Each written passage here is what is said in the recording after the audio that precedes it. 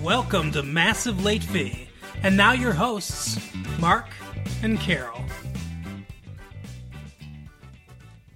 Well, hello everybody. Welcome back to Massive Late Fee. My name is Mark. With me as always is my wife, Carol. How you doing today, Carol? Hey, what's up? Oh, it's been a good week here. It is February 20th, 1999. It is that. Yeah, how you doing? I'm doing good today. How are you? I'm fine. I mean, I figure we just go as fast as possible. We're going to get you guys through your drive in the morning or your drive in the evening or your homework or wherever you listen to these tapes at. We're going to get you through it, and we're just going to go fast. It's going to be a 10-minute long episode. Holy shit. Why would we do that? Unfortunately, even if we go fast, it truly does not make their drive any faster. No, it's the drive starts when we start the show and then it ends when we're done. Ooh, it's magic, huh? It's it's magic. No. That's mine. I know. But she's touching my soda, everyone. Because he does this thing where he doesn't tighten the top of the soda. Pop, as we call it here in Michigan. And then if it gets knocked over, it spills everywhere. Yeah. And it's right next to our recording equipment. So Yeah. it's kind of dangerous. Yeah, well, you know what? I live on the edge, baby. Apparently. I'm a bad boy. I live dangerously. He eats crackers in bed and everything. Put it right here. Yeah, right over the machine. He just moved it out of my reach, by the way, and closer to the equipment. What's going on? That's the title of this. For comedy, see politics, everyone. Sure, the impeachment is over. The jokes about it are not. Quote, "It's the only kind of filter we have," says stand-up humorist Louis Black, who's playing the Comedy Castle in Royal Oak this week. I'll try to do his voice. A lot of you people might not know who Louis Black is, but and for a lot of comics, it probably beats. That doesn't sound like it. It probably beats what they've been doing in their regular act. The reason I do politics is that I don't really have to work. I can just read the newspaper back to people. Generally, that covers it. That's lazy shit. I know. It's Dan Quayle is running again. Need I say more? The stage that Black performed on during his recent Comedy Central special was littered with newspapers. Kind of a reflection of where my material comes from and what's in my apartment. His stand-up delivery is much like that of a college professor whose classroom is a stage for griping to a captivative audience. Griping to a captivative I audience. was going to say, that sounds gripping a cactus. I don't agree. He's like an angry comic. That's what he does. Have you ever heard a comic that's like pissed off at everything? That's what he does. He's like, That's annoying. I don't like that. I don't like that voice. He's one of those people that talks about how Hanukkah is supposed to be better because you get 8 days of presents. He's like what you don't realize is it's 8 days of terrible presents. Oh, a pen set. Oh, you forgot to take the name of the bank off the bottom of it. Oh, he's like, it's a back-to-school holiday. Black, 50, has been contributing his blustery opinions on current events to Comedy Central's, quote, The Daily Show for about 3 years. Yeah, there is a lot of more political humor in comedy now. The new dude on The Daily Show is named Jon Stewart, and he does a lot of political stuff. He had an MTV show and stuff like that. So I liked Craig Kilborn a lot, but I like this Jon Stewart too. It's kind of like Mary Poppins. A spoonful of sugar helps the medicine go down. Yeah, I guess that is an interesting way to look at it, Carol. I like my politics with a side of comedy. Yeah. Yeah. Yeah, because otherwise it's boring as hell. That's true. It's politics is generally pretty boring. As boring as, cigar sex can be, I guess. I don't know. Lately it's been hard for our politics to be boring. It's been hard. It has. Yeah. Is it hard right now? No. Thinking about Bill Clinton and his cigar. Oh, God. You don't say his name. Oh, sorry. Thinking about Bill Clinton. What is happening? I feel your pain. Feel something. I feel something else that starts with a P. Carol, was there an award for the best no-show? What the fuck? What if they gave an awards benefit and none of the A-list awards winners came?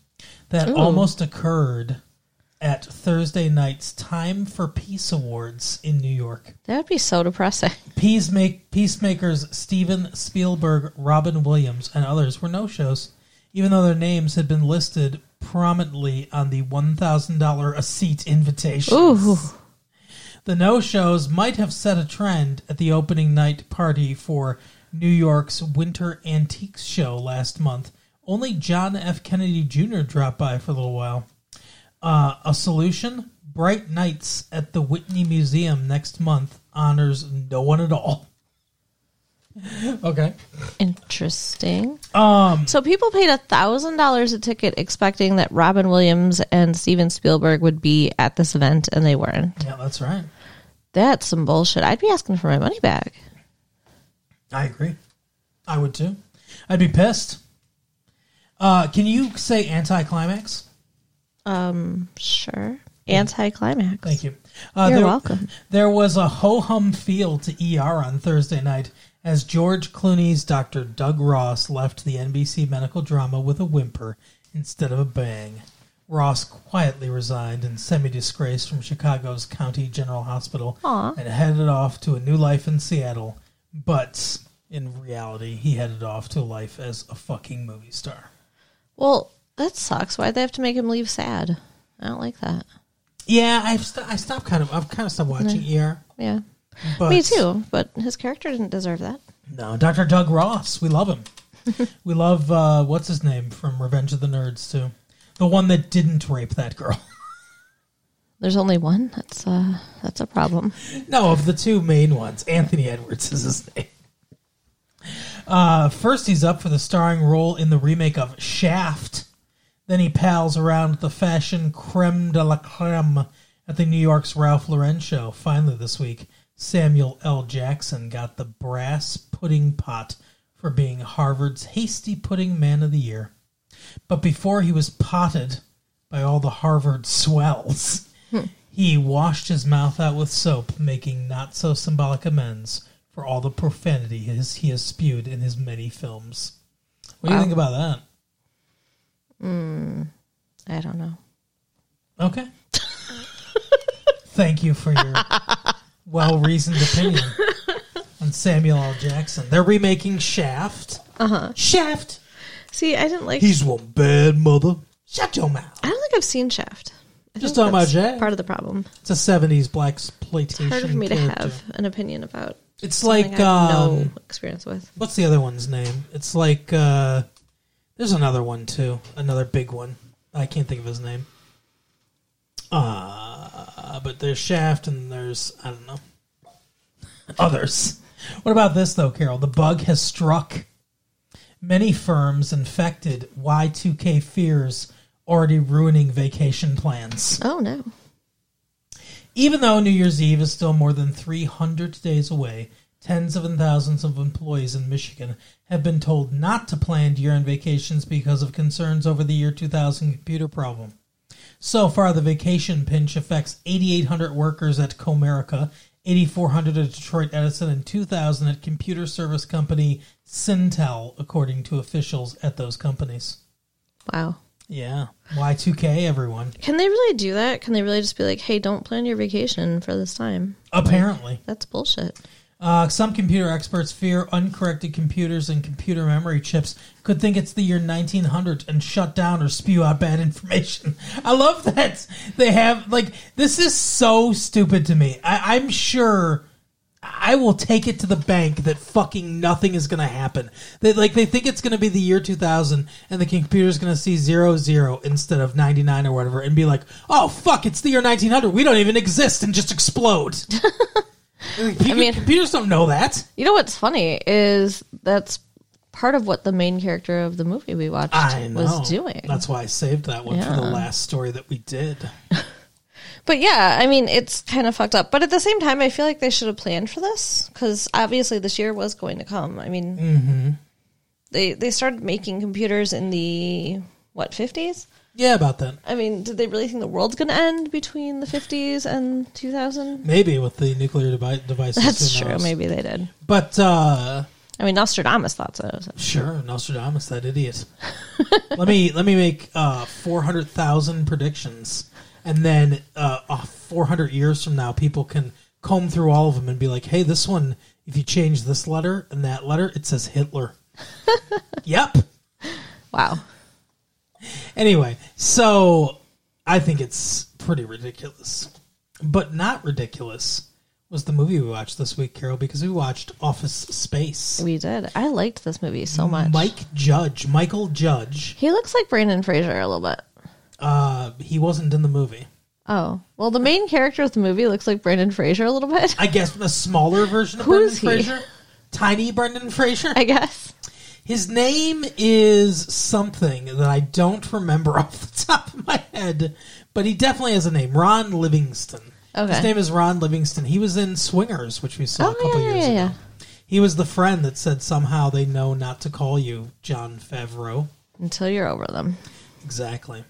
But yes, they played golf together or whatever. He's in this movie. He's the star of this movie. Michael Judge, creator of Beavis and Butthead, and also something called King of the Hill, wrote and directed this movie. Okay. Based on the shorts, we've all seen them, the Milton shorts. The guy I haven't seen them. The guy that, oh, okay, sorry. The guy sitting at his desk like, I'm gonna burn the building down. You know, that guy. See, I don't know that guy. Played expertly by Stephen Root. Is it weird that I somehow missed an entire comic? It's not a comic. It was it's shorts. They would show it on MTV in between stuff. It was on Saturday Night Live. Oh, too. This is back to my not having cable. Carol doesn't like. Well, they showed them on Saturday Night Live as well, but Carol doesn't like Saturday Night Live. So sorry, right. Everybody. She doesn't watch it. That's true. That's why we rarely talk about Saturday Night Live or any skits that are on Saturday Night Live. Sorry, I suck, everybody. We don't. I'm not. We don't. We don't watch it much. That is true. Although, like, if there's somebody who's going to be on that I really like, then, you know, I wouldn't mind. Every once in a while, we watch the Sarah Michelle Gellar episode. Right. And, yeah. Oh, thank you for that. Everybody awake out there? If any of the Dawson people are on there, we'll probably watch that. Sure. Anyway, Carol, so what did you think of Office Space? I really, really liked it. What'd you like about it? It was hilarious. It was very funny. The scene where they beat up the fax machine is just fucking priceless. Yeah. Like, I have lost my shit over the fax machine at work before. I get it. I think most of us get it. Like, this movie is very relatable. Oh, 100%. You know, just like anybody who's worked in a cubicle, you understand, like, there's no sunlight. You feel like a mole person. Mm-hmm. Exactly. Yeah. What would you do with $1 million, Carol? 2 chicks? No. Okay. What would I do with $1 million? I would move to Europe. Nice. And buy a really nice house in Europe. Svenska? Maybe. Yeah, we're trying to learn Swedish, everyone. Yeah. For all of our Swedish listeners out there. Vad heter du? He's doing much better than I am. He knows a lot more words than I do. It makes me happy for him and sad for me. Oh, you'll be all right. Anyway, so Rolig, right? Rolig's funny. Damn it. Rolig means funny. But this movie was Rolig. Yeah, that's true. That is true. I don't know the word for movie yet. Yeah. But Rolig, yeah, Rolig. Anyway, so låt that's nice. Låt. Thank you, Swedish people in the world that are listening to these tapes. Talk? That's please. Not Yeah, thank I you. think it's also thank you. Oh. I think it doubles as please and thank you. Okay. Talk. Like aloha. Yeah, exactly. Exactly like that. So Office Space. Was... Well, I liked it quite a bit too, actually. The beginning of the movie, I kind of got the tone they were going for right away. Yeah. And there's just a beautiful sequence of our 3 main characters in traffic. Mm-hmm. And we get everything we need to know about both our 3 main characters and our villain in that opening traffic scene, because Peter, played by Ron Livingston, is stuck in traffic, and it's the classic situation where the lane next to him is just moving, and he's stuck, and he gets over, and then that lane stops, and the lane he was in starts moving, and he gets over, and it's like, it can never time it right. Yeah, so just stay where you are, man. Like, don't switch lanes at the grocery store or in a traffic jam. And there's a man in a walker that's just, like, greatly outpacing him. It's awesome. It's a perfect, like, it's perfectly filmed and staged. And we get everything we need to know about his character in that. He's frustrated, he's apathetic, he cannot get ahead. Like, the whole thing is like a metaphor for his life. Yeah. He's stuck where he is. And then we see, what's his name? Samir? Is that their Indian friend? Yeah.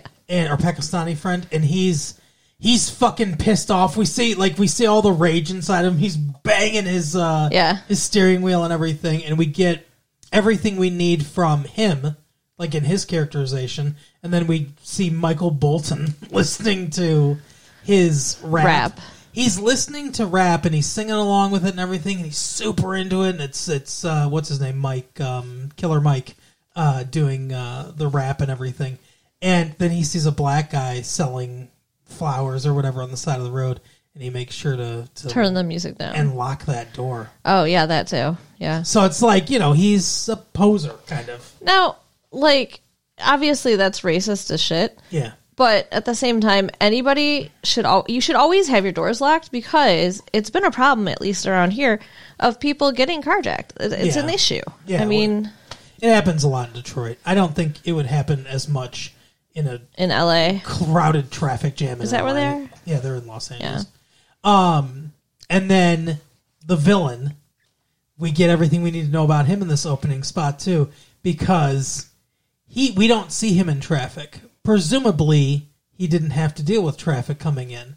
He pulls in his blue Porsche into the spot designated for him, Bill Lumberg, vice president of operations or whatever it says, for their company.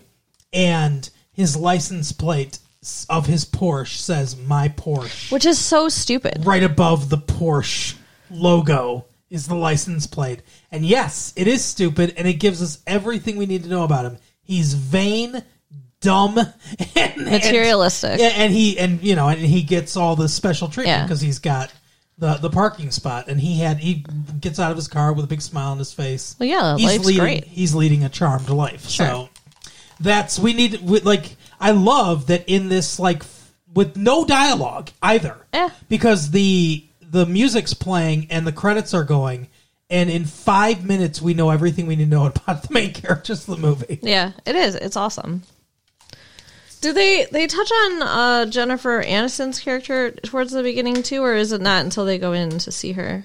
No, it's not till they go in to see her. That's when we get her character. Most of the movie is told through Peter's point of view.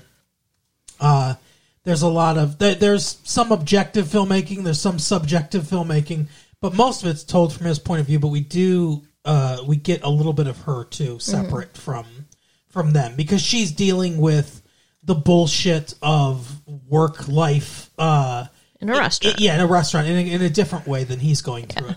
They work at Inotech, which is different than Inatrobe, which is different than Nuatrobe, which is different than Logitech, which is different. They mention like 7 different companies, and they're all a take on Ina and Tech and Trobe. And, it's hilarious because it really does reinforce in a subtly funny way. This movie is very subtly funny. It's the best kind of humor, the dry, sarcastic type of humor. Right. But it really reinforces how interchangeable and stupid all these different companies are.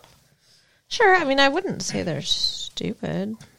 Well, a lot of them. This movie's about the bullshit of office politics and the dumb, busy work that everyone is doing all the time. A lot of which doesn't really matter that much.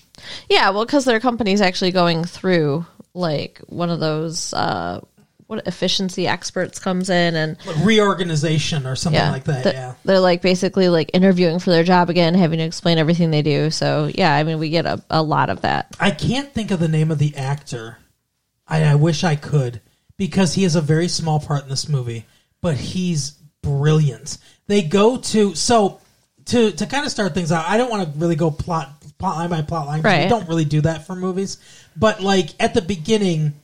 They have something called TPS reports. I don't even know what they are. Oh my god, this was hilarious. But our main character, I don't think it matters what they are. Our main character Peter forgot to put a cover letter on them, which is something that they're doing newly now.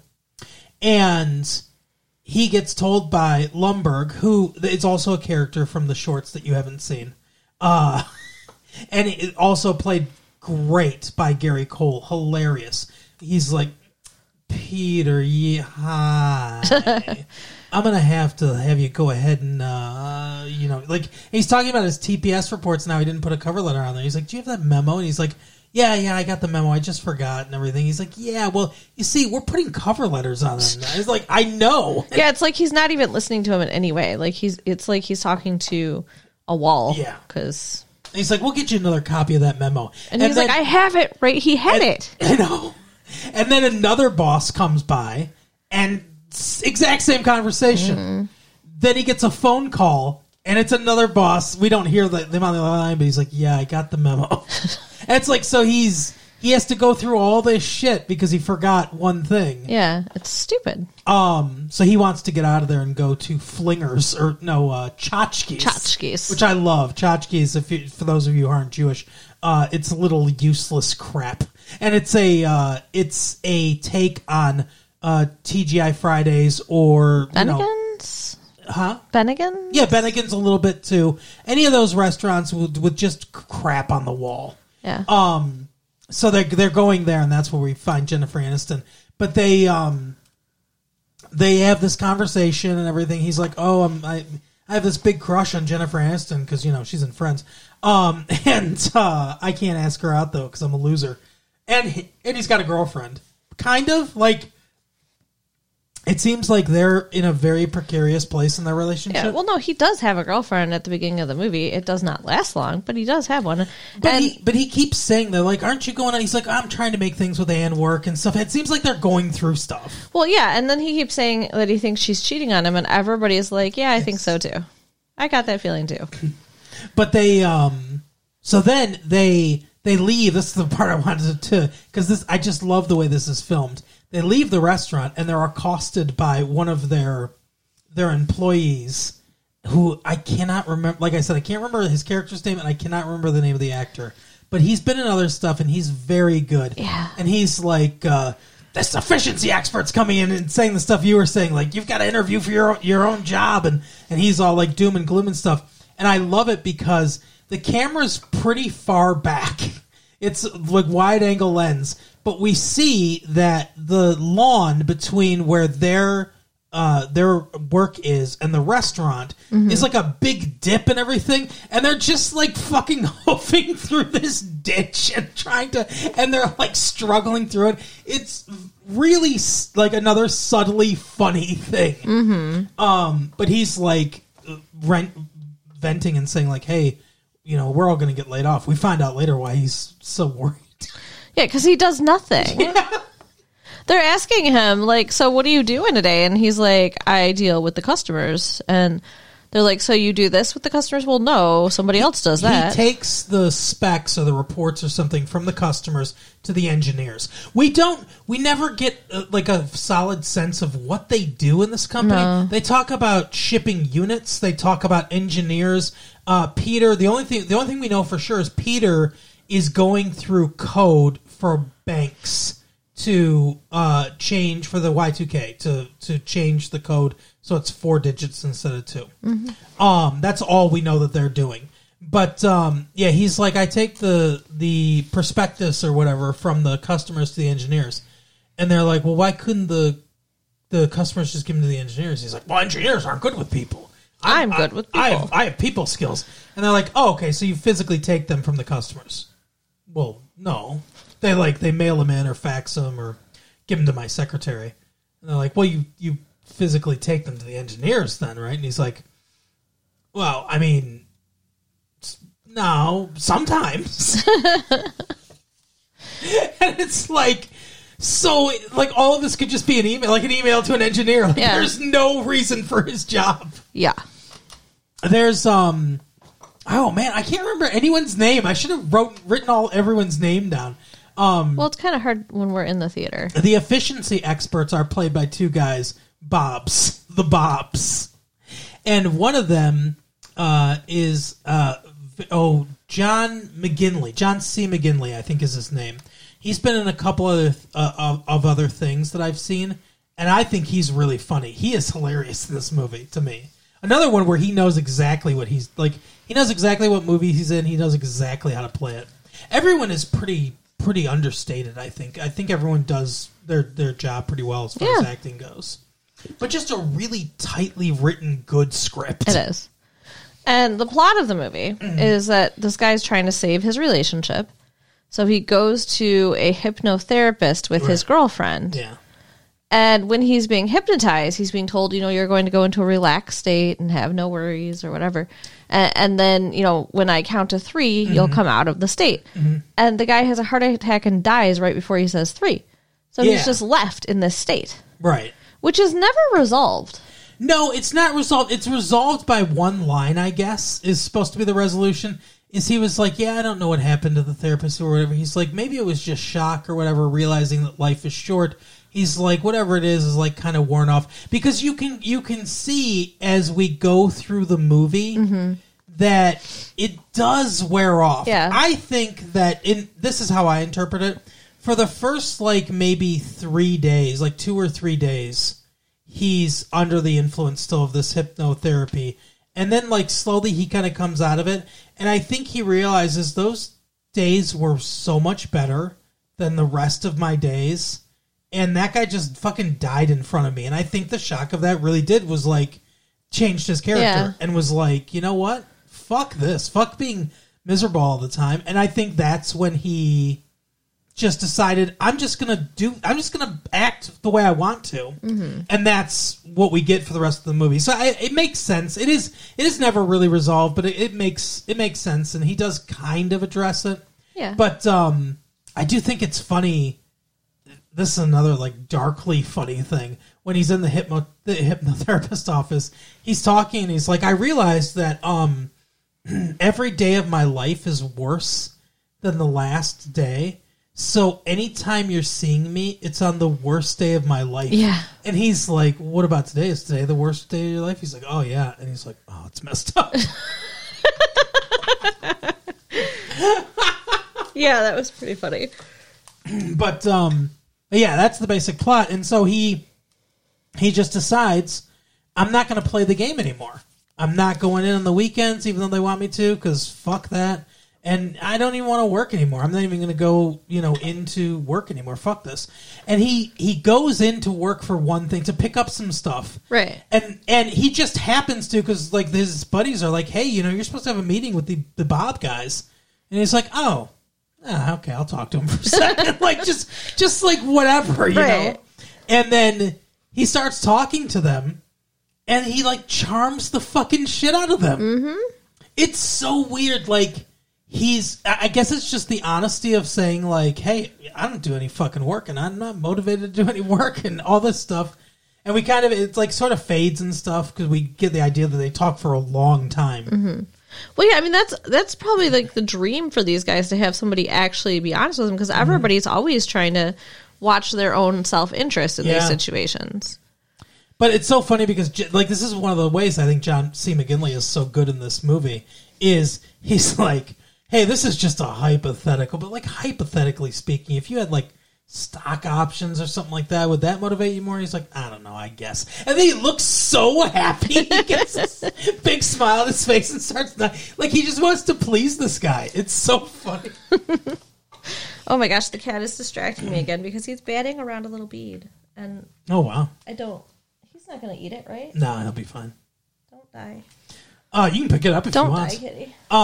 So the other part with him that I think is really funny is later they're doing the evaluations, and they're like, yeah, this guy that doesn't do anything, like he can get fired, and these people can get fired, and this guy can get fired.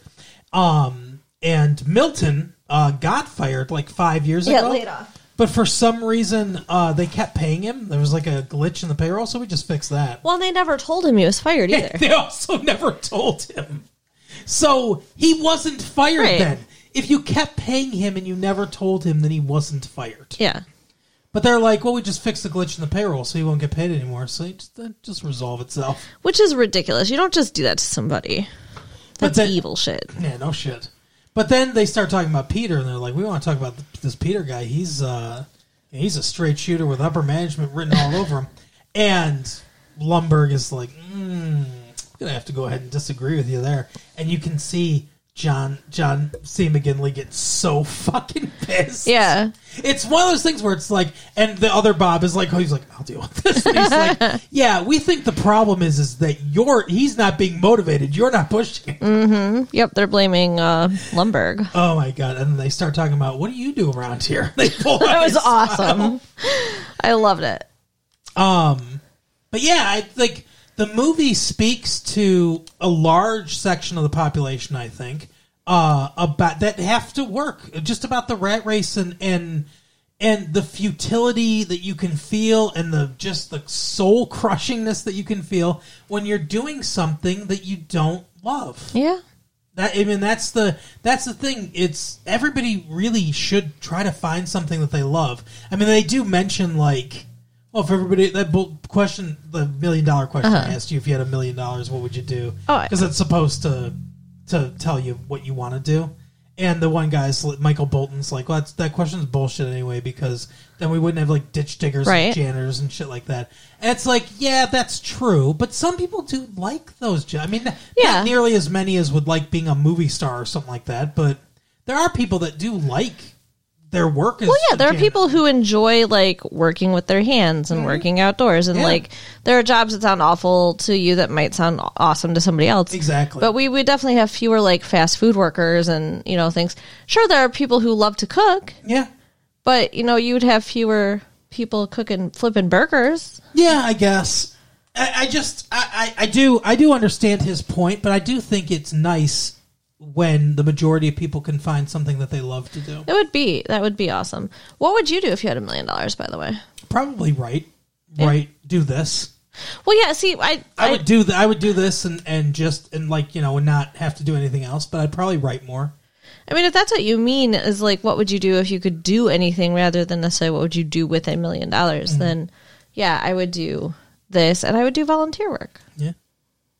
So, what would you do with $1 million out there? Late fee 1994 at AOL.com. Oh yeah, share what you would do if you didn't have to work, if you had all the money you needed. But yeah, I mean, I think it's a fantastic movie. I don't have much more to say about it really, other than the ending. So not to give away too much stuff, but although go see the movie. This is another one we got kind of a sneak peek of. So we'll be back to seeing movies that you guys are seeing at the same time as us next week. But what would you do? Not to give too much away about the ending of this movie or anything, but the resolution I thought was good of the film. Yeah, the resolution of everything that happened. Yeah, I thought it was perfect. Yeah, I think they wrapped up the movie nicely. So yeah, if you're wondering, go see it. Yeah, absolutely. But that is the episode for the week. Carol, tell people where to steal some money from.